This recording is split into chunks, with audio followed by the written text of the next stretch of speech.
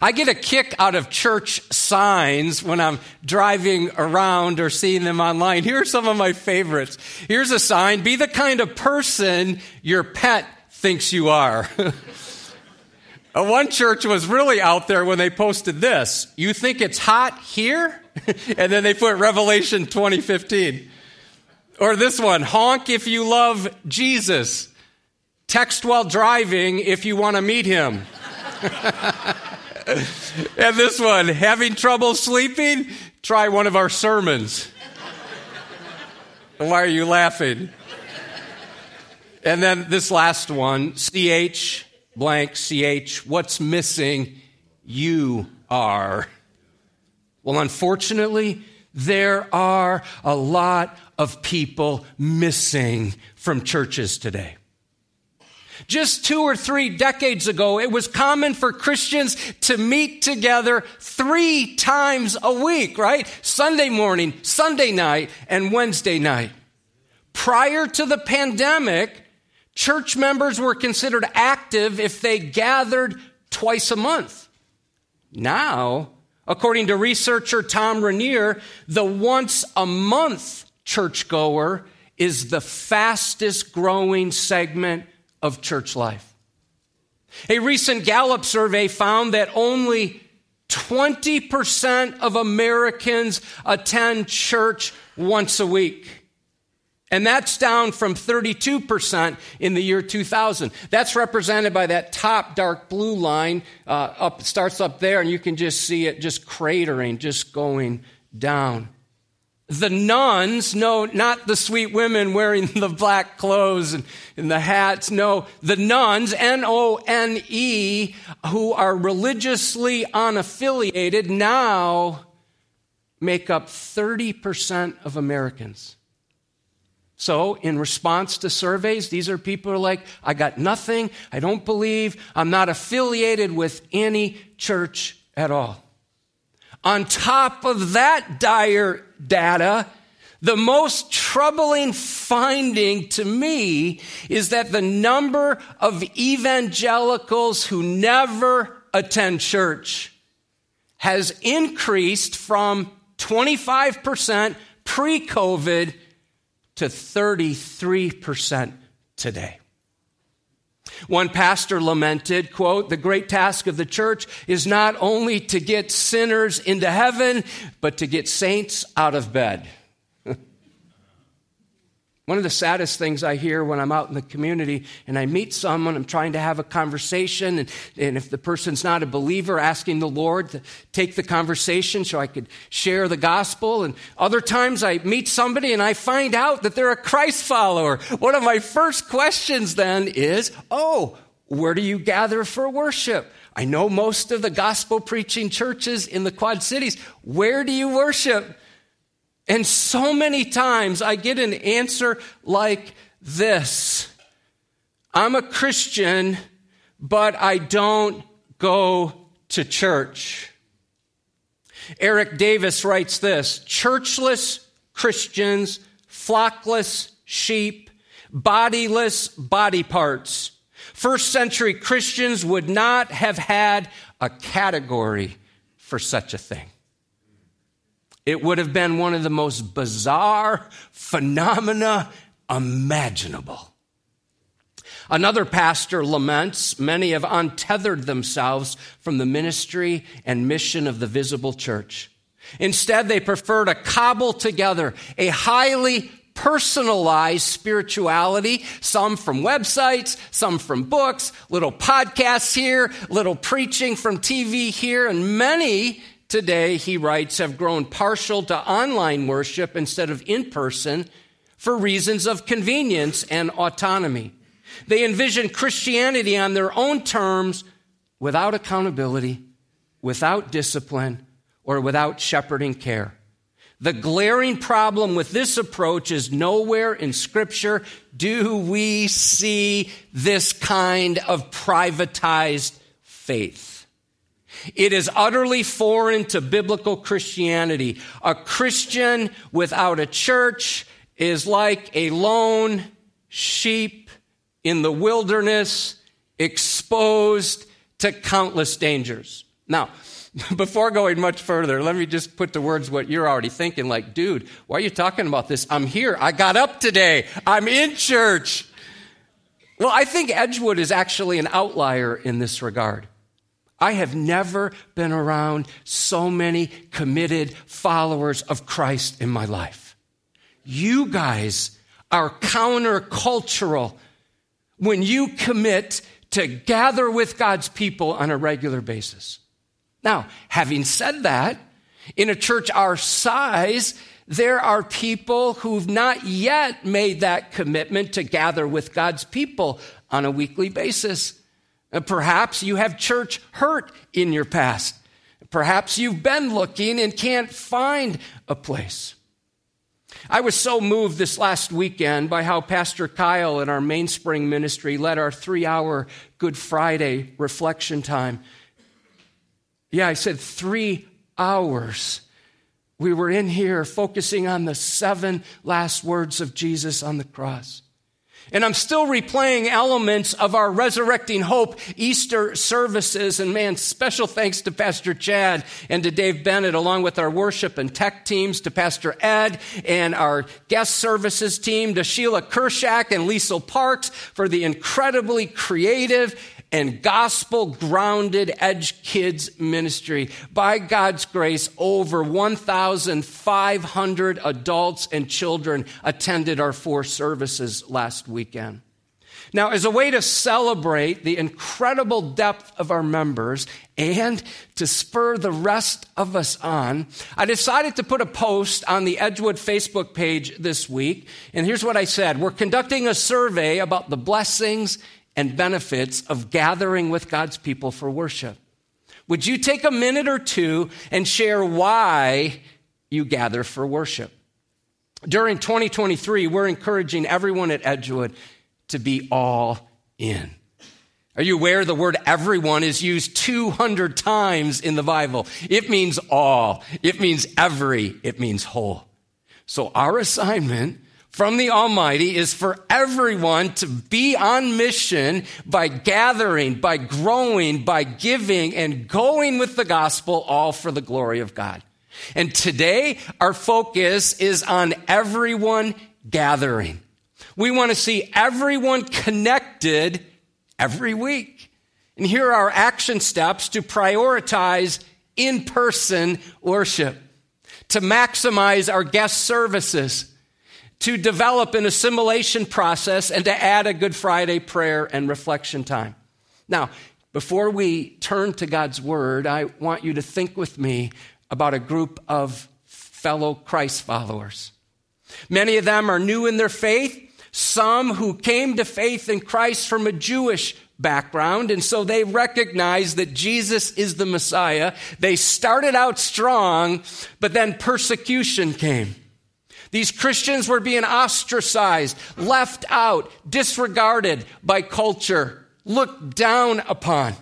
And so these Christians, well, some were ready to bail on their faith. They're like, I'm out. This is too hard. And others, well, they were compromising their convictions. As the society was going south, they were joining them on that slide. Others had simply allowed other pursuits to crowd out the primacy of Christ and the priority of gathering with other Christians. Now, with that as background, let's turn to the book of Hebrews, chapter 10. I'm going to invite you to stand if you're able, and in honor of God and His Word, let's read together, beginning in verse 19. Hebrews chapter 10. Verse 19, what we're about to do is an act of worship. The Bible says, give public attention to the reading of God's Word. So we're obeying Him, and this is a time for us to be filled with joy and also with reverence as we read. Let's read together. Therefore, brothers, since we have confidence to enter the holy places by the blood of Jesus, by the new and living way that He opened for us through the curtain, that is, through His flesh. And since we have a great priest over the house of God, let us draw near with a true heart in full assurance of faith, with our hearts sprinkled clean from an evil conscience and our bodies washed with pure water. Let us hold fast the confession of our hope without wavering, for he who promised is faithful. And let us consider how to stir up one another to love and good works, not neglecting to meet together, as is the habit of some, but encouraging one another, and all the more as you see the day drawing near. Hey, thanks for reading. You can be seated. Let's begin with a few observations. First one is this. This section begins with the word therefore. That's a word of conclusion.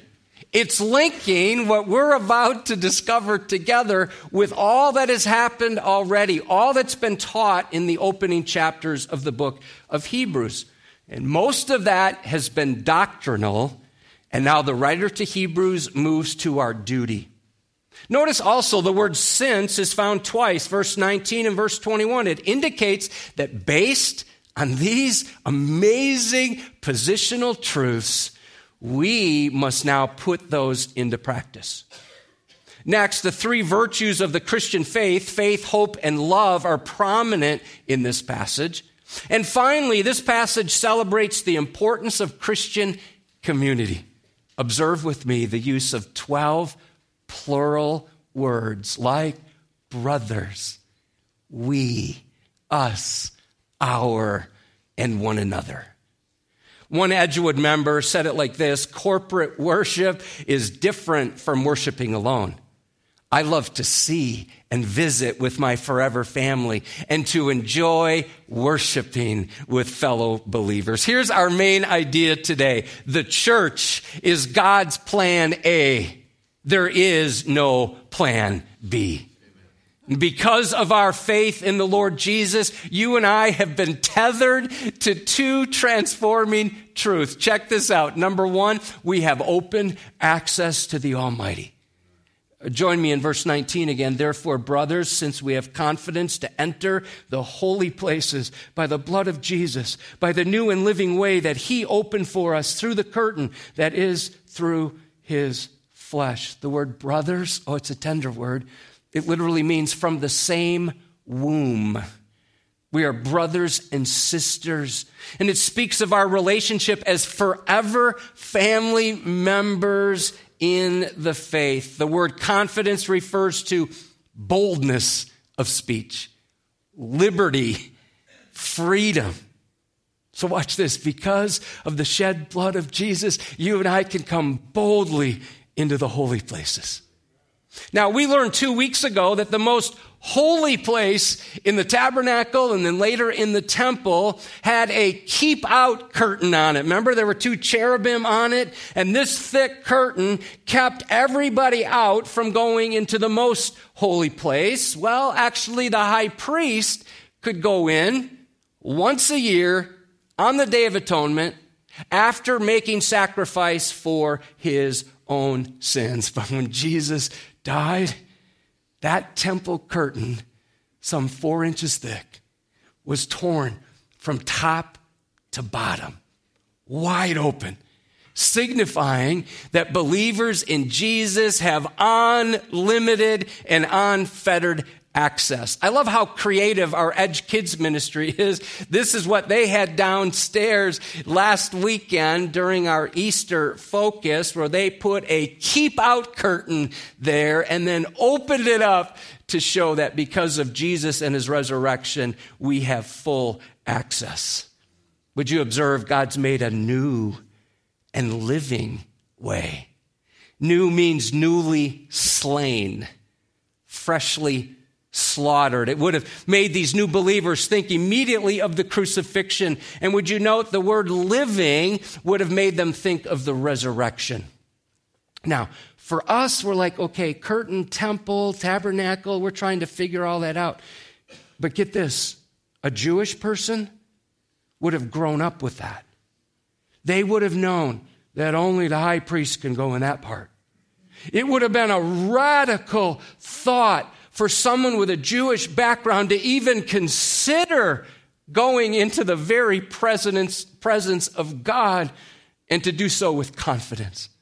So, friends, we have access. Notice also we have an advocate. Verse 21, Jesus is called a great priest. The word great is the Greek word megas, mega. So you have priests, you have a high priest, and then you have Jesus, the great priest, the mega priest, in a whole nother category. Now, let's look at how we can put our position into practice. We're given 3 specific actions, and these come right from the text, introduced by the phrase, let us. Here's the first one, and this one has to do with our relationship with God. Let us draw near. I'm in verse 22 where we read, let us draw near with a true heart, in full assurance of faith, with our hearts sprinkled clean from an evil conscience and our bodies washed with pure water.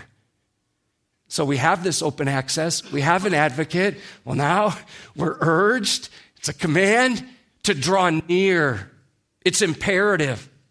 You and I must do whatever it takes to get as close to God as possible. James 4:8 says, draw near to God and he will what? Draw near to you. Here's the deal. When we come, we don't have to worry about him being busy. We don't have to worry about not having access. We don't have to worry about the curtain being there. No, it's wide open. We won't be rejected because we have full assurance of faith. That phrase, full assurance, means to be under full sail. Born-again believers are clean because Christ has washed us in his blood. Let me ask a question.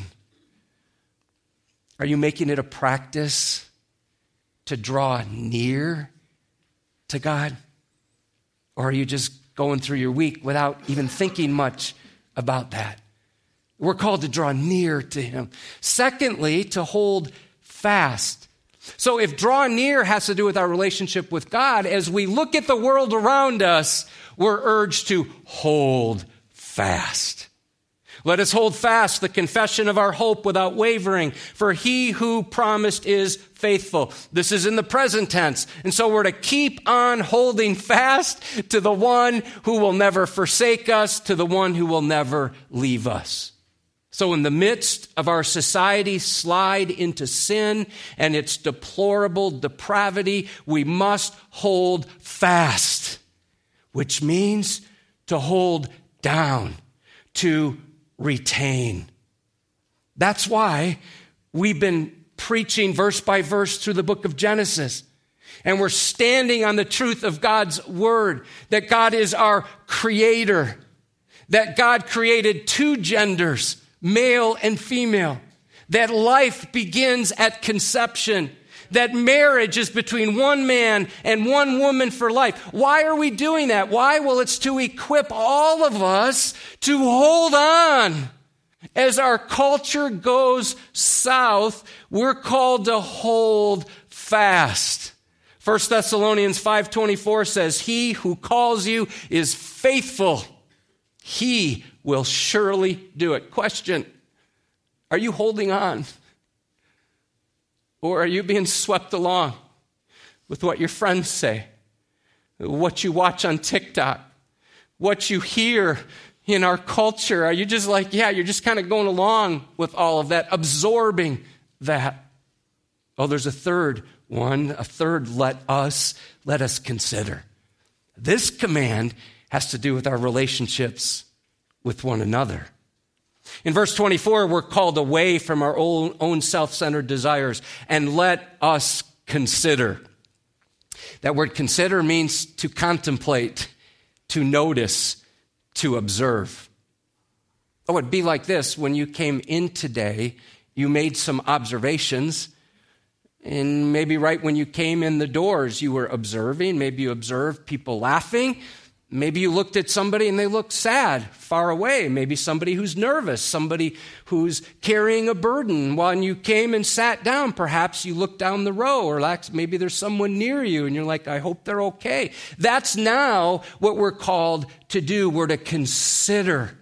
It's the idea of being aware of what's around us and taking note of those around us. This was fleshed out beautifully by one member who wrote these words. Oh, this is so good.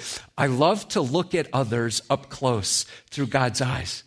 I love to see facial expressions, hear the chatter and laughter before and after service. I love to observe the faces and body language as we worship together through song. There is no substitute for feeling the Holy Spirit move among God's people who are gathered together. This week, Beth and I listened to part of a podcast. It was by Jen Wilkin, in which she said that there are two eyes that Christians need to gouge out. Well, that got my attention. The first eye, individualism. The second eye, instant gratification.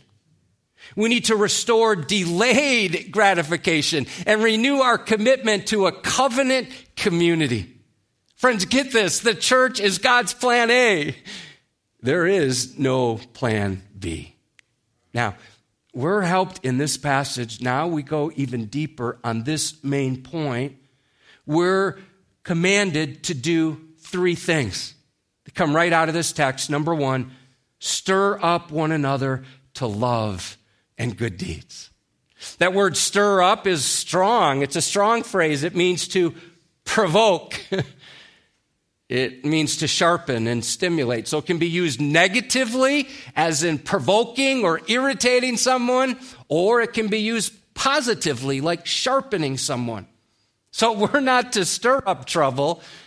No, we're to provoke love and labor in one another. Now, for most of us, let's just be honest, we're not even thinking that way. We come into a service like, oh, I hope I like the music. Oh, I hope the sermon's not too long. Good luck with that. Or we're not by nature coming in thinking of other people and how we can stimulate them to love Jesus better and love their neighbors more fully, and for them to be involved in works of service. But that's what we're called to do. We're called to be contributors, not consumers. We're called to be stimulators, not irritators or fault finders. I like how the Amplified Bible puts it, and let us consider and give attentive, continuous care to watching over one another, studying how we may stir up, stimulate, and excite to love and helpful deeds. The New Living Translation says it more succinctly. Think of ways to encourage one another to outbursts of love and good deeds. Let me say it like this. There are 59 one another statements in the Bible. 59 commands. Unless you and I are in close community with other believers, we will not be able to obey or to fulfill those commands. It's also interesting that the word saints, which refers to Christians, is used 62 times, but it's never used in the singular. It's always plural.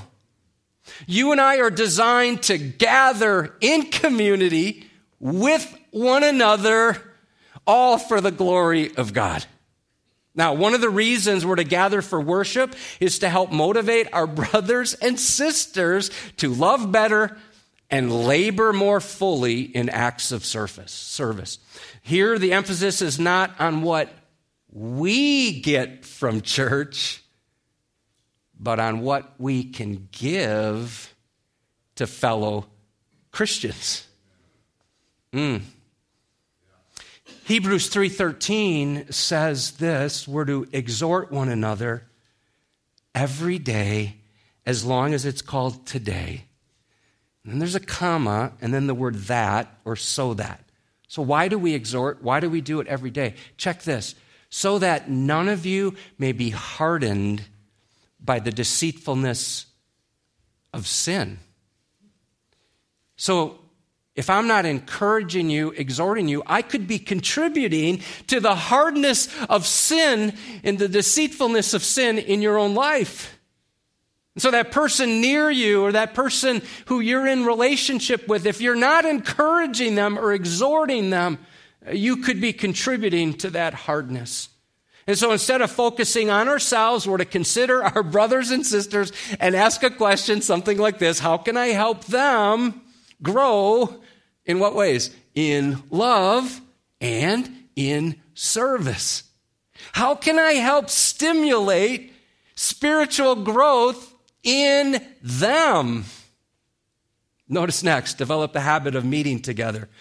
We're to work together and we're to worship together.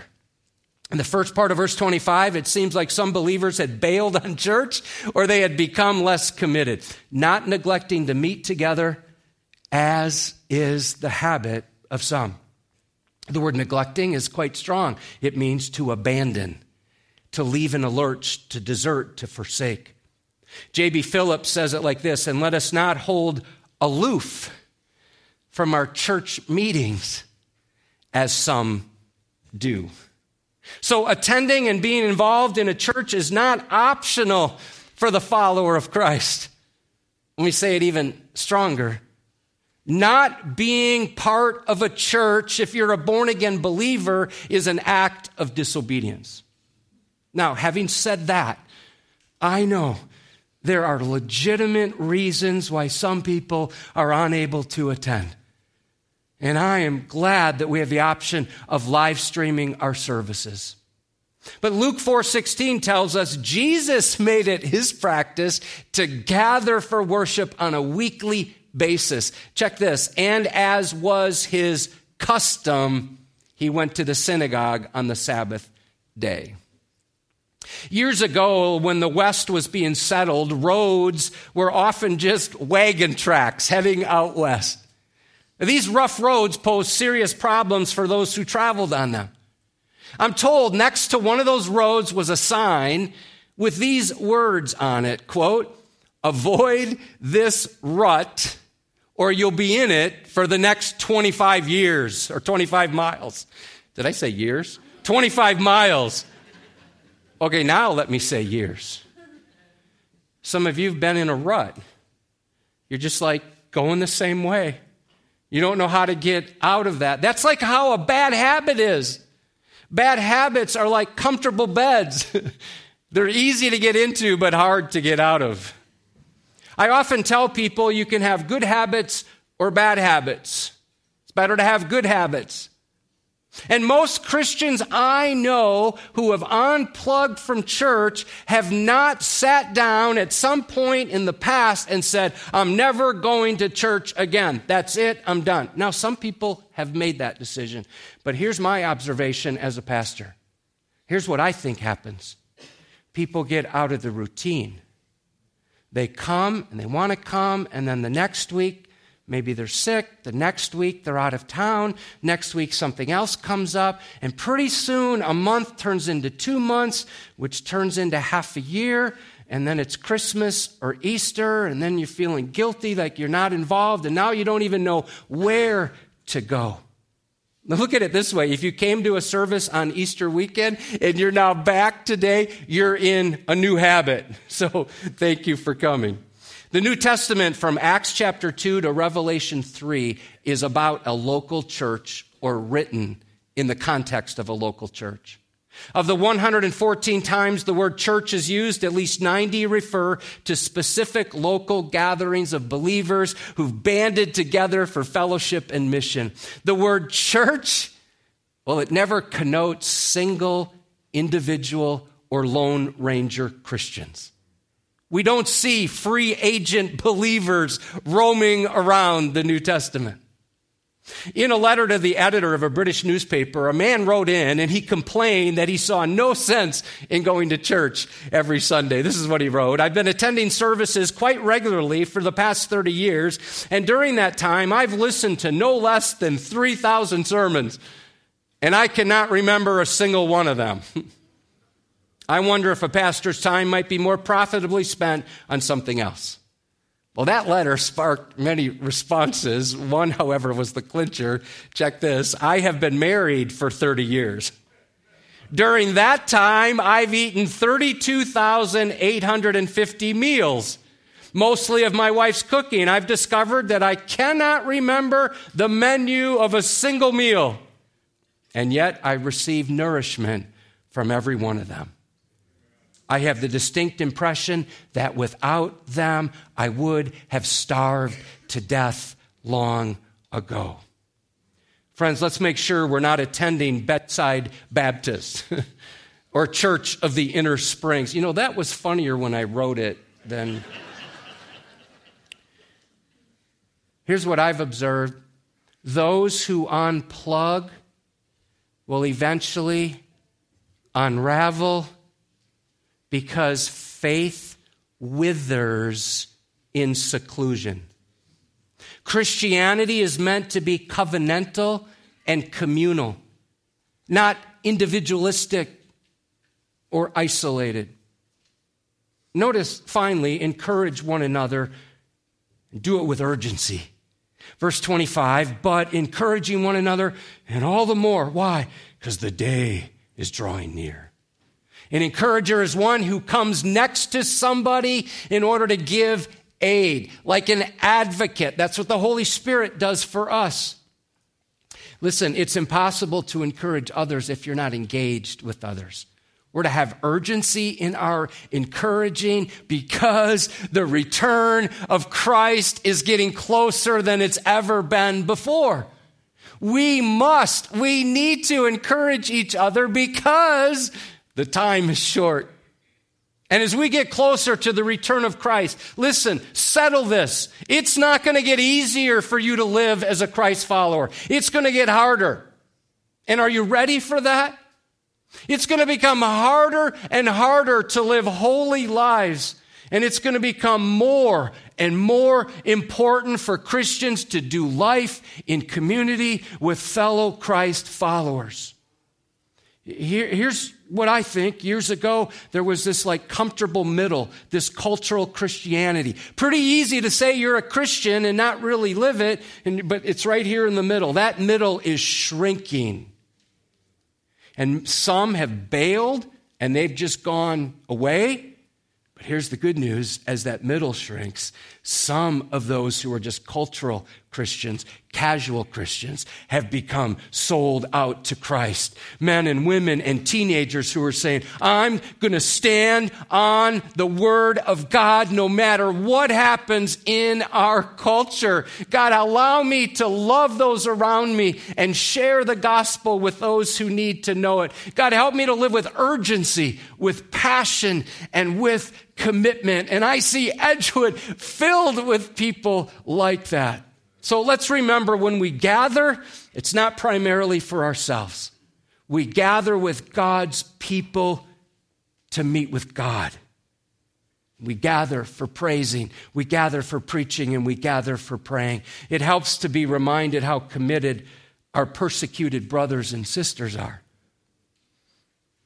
One of the podcasts I listen to is put out by Voice of the Martyrs. It's called VOM Radio, if you want to check it out. They put out a weekly podcast of believers in hard places living for Jesus. I came across a story from one American pastor. He had an experience when he was visiting Christians in another country. He said, we visited a site where believers had been bombed during a worship service and many had died. Months later, they heard there was going to be another bombing at this church. One church member told this pastor, I have a wife and a young son. I was scared for them. I thought maybe we could just miss church tomorrow. It's okay. We want to stay safe. But I couldn't sleep too well that night. I was struggling and praying, so in the morning I said to my wife, I will go alone. She said, let's all go together to the early service. I agreed. We should worship the Lord. We will go, even if we are the only ones there. On the way there, we nearly turned back a few times, but we said, we will go and worship, even if we are the only ones there. And when we got there were not enough seats. Everyone was there. Friends, God wants everyone to be all in because his church, the capital C, is plan A, and there is no plan B. As I was preparing the sermon this week, I thought it might be helpful if we focused on some blessings that come as we gather together, some blessings or benefits that flow out of us gathering with God's people for worship on a regular basis. Now, this list may come in handy when you hear someone say, I'm a Christian, but I don't need to go to church. You also may find it helpful when you don't feel like coming. Now, as the week went on, I wrote down like 7. And the next day I added some more, and I was thinking of others even while I was driving, and at a stoplight I'd write on a piece of paper, and then I thought of some more, and so that list grew to like 15, and then to 20, and then to 25, and then to 30. Friday morning it grew to 40. So I'm going to go through them quickly. And we do have copies available of this, hard copies, in both of the lobbies. You'll notice there's a scripture reference. I'm going to let you look that up yourself. Another way you could get a copy of this is if you contacted our office. We send our sermon manuscript out with study notes and discussion questions. Marie Guyton does that every Friday afternoon. So here we go. Number 1. God is glorified when people gather to give him praise. Number 2, we are humbled when we realize he is God and we are not. Paul David Tripp writes, corporate worship is designed to humble you by pointing out the depth of your need and enthrall you by pointing to the glory of God's provision. Number 3, gathering together helps keep us grounded in our faith. One Edgewood member in her 30s writes this, with my busy schedule, things can take precedence, make me more anxious and worried. It's important to me to come to church because I find it keeps me grounded in God's word and deepens my relationship with Jesus. She's a new Christian, recently baptized. Number 4, when we meet together for worship, we're impacted by the glorious message of the gospel. Number 5, gathering together gives us courage in witnessing. One Edgewood member writes, taking the messages and lessons we receive helps me to speak to friends and family and give them insight of how much God loves us and that he's intricately weaving each aspect of life for our good and for his will. Number 6, our worship through song fulfills God's command for God's gathered people to sing praise to him.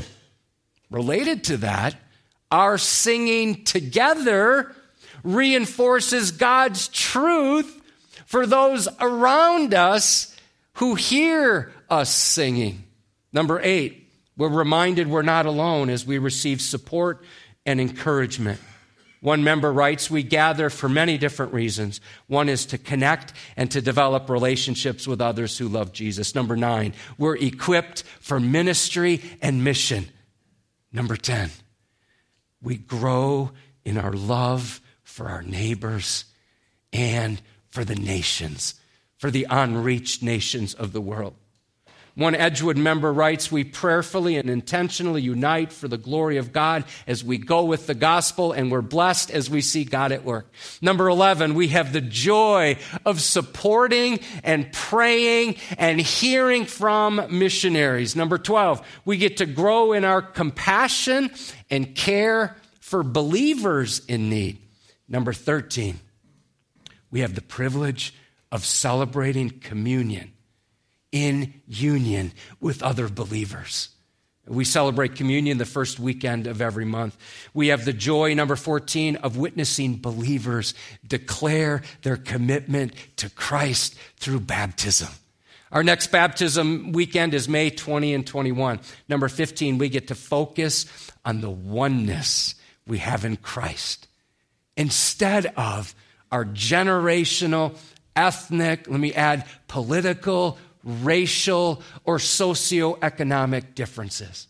Number 16, when we gather for worship here, we get a foretaste of heavenly worship to come when every nation and tribe and tongue is around the throne worshiping the Lamb. Number 17, we allow the Holy Spirit to convict us of sin. And we conclude and conform us to the image of Christ. Number 18, non-believers who observe our worship will conclude God is in their midst. Number 19, hearing the preaching of God's word allows us to be discipled corporately. Number 20, our joy is rekindled even when we go through hard times. One member writes, it's very hard during difficult times to praise the Lord alone at home. Going to church allows the worship and praising from others to lift your heart, allowing you to praise God throughout difficulties and suffering.